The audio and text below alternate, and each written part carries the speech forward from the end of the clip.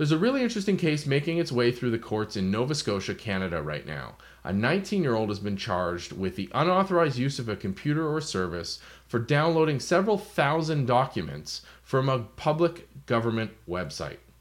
Now, this user, the defendant, went through and wrote a script that enumerated several URLs and downloaded all this information automatically. Think of going to markn.ca/1, changing the 1 to a 2, then a 3, then a 4, so on and so forth, several thousand times. It's a really efficient way to download this information that he says he believed was public.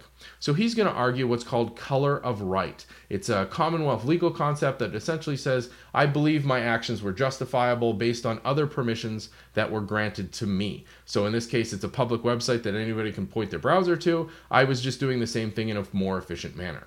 Now, the government's going to argue that this was unauthorized use of a computer because the defendant found several public documents, but also documents that weren't intended to be public. They were published on the server, they just weren't actively linked to.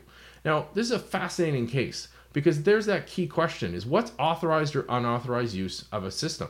Now, if the government had a robots.txt file, which defines the automated use of the website, there could be more meat to this argument. I don't know. We haven't seen what the government's exact structure of their defense or their argument is, or what the defense's argument is.